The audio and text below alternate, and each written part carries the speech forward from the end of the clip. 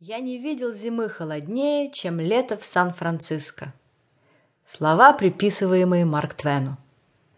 15 градусов круглый год – это особенность микроклимата Западной бухты. Буквально 2 часа в любую сторону, и климат драматически меняется в сторону потепления. Говорят, что в Сан-Франциско погода чрезвычайно непостоянна. 5 минут тебе жарко, а затем без предупреждения 5 минут холодно. Я перефразирую для уточнения. В Сан-Франциско тебе и жарко, и холодно одновременно. В спину тебе дует ледяной промозглый ветер с океана, который треплет и портит волосы, а в этот момент лицо обгорает на нещадном жгучем солнце, которое помогает ветру трепать и портить волосы. Люди ходят в многослойной одежде и, не переставая, упражняются в снимании и надевании шарфов, свитеров, береток и солнечных очков. Зиму, конечно, я видела холоднее, но вот лето холоднее, чем в Сан-Франциско, не бывает даже в России. Но бог с ним, с климатом. Посмотрим, что мне обещает моя личная жизнь. Нечто великолепное. Итак, сильная встреча в аэропорту. Мы бежим друг к другу, раскрыв объятия, и потом долго стоим, обнявшись и роняя слезы, позабыв о брошенных где-то чемоданах. Из аэропорта мы не едем домой, мы едем в отель яхт-клуба «Беркли». Комната снята на 3 дня. Там меня уже ждет новый iPhone, шампанское в ведерке со льдом, и огромный букет уже благоухает лилиями в вазе с прозрачной водой.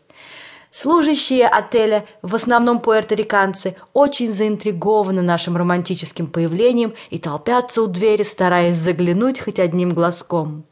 «У вас особая дата?» – спрашивают они с жадным любопытством. «Очень особая», – отвечает он, открывая шампанское. Не успеваем мы допить первый стакан, нам присылают еще одну бутылку. Это от главного менеджера, с наилучшими пожеланиями счастья и любви и с надеждой увидеть вас здесь в следующем году. «А почему бы и нет?» — говорит он. «Где ты предпочитаешь справлять следующую годовщину, бэйби? Здесь или в Таиланде, где мы встретились?» В ответ я улыбаюсь блаженной улыбкой. «Или, может быть, где-нибудь в Европе? Ты там еще не была?» Я счастливо пожимаю плечами.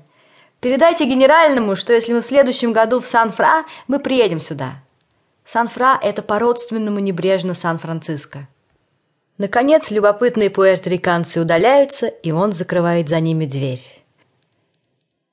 Утром мы идем на завтрак по стеклянной галерее, держась за руки. Он: «Твоя рука всегда должна быть в моей, запомни». Я продолжаю блаженно улыбаться. В ресторане огромные окна во все стены. Вид открывается на океан и причал.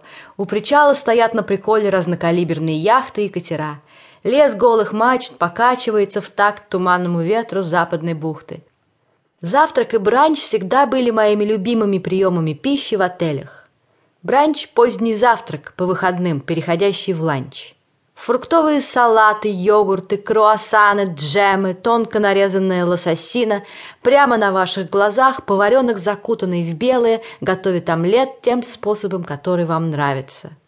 За завтраком мы приканчиваем подарочную бутылку шампанского, не расцепляя рук.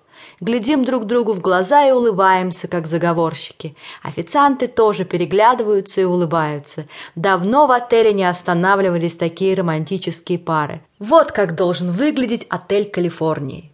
А то все только люди с деньгами да бизнесмены из других городов. После завтрака мы навеселе болтаемся по причалу, продолжая держаться за руки. На причале очень ветрено, и мне становится холодно. Я слишком долго провела в тропиках.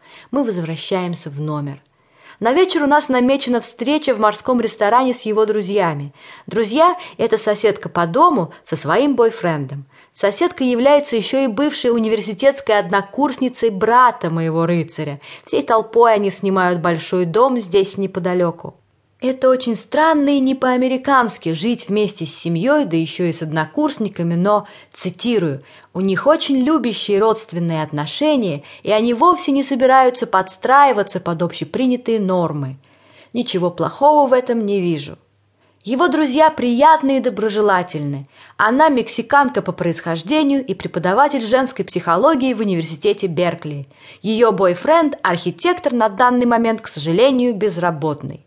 Они столько обо мне слышали. Мой жених прожужжал им все уши про меня, и они счастливы, что я, наконец, приехала. Они так давно хотели со мной познакомиться.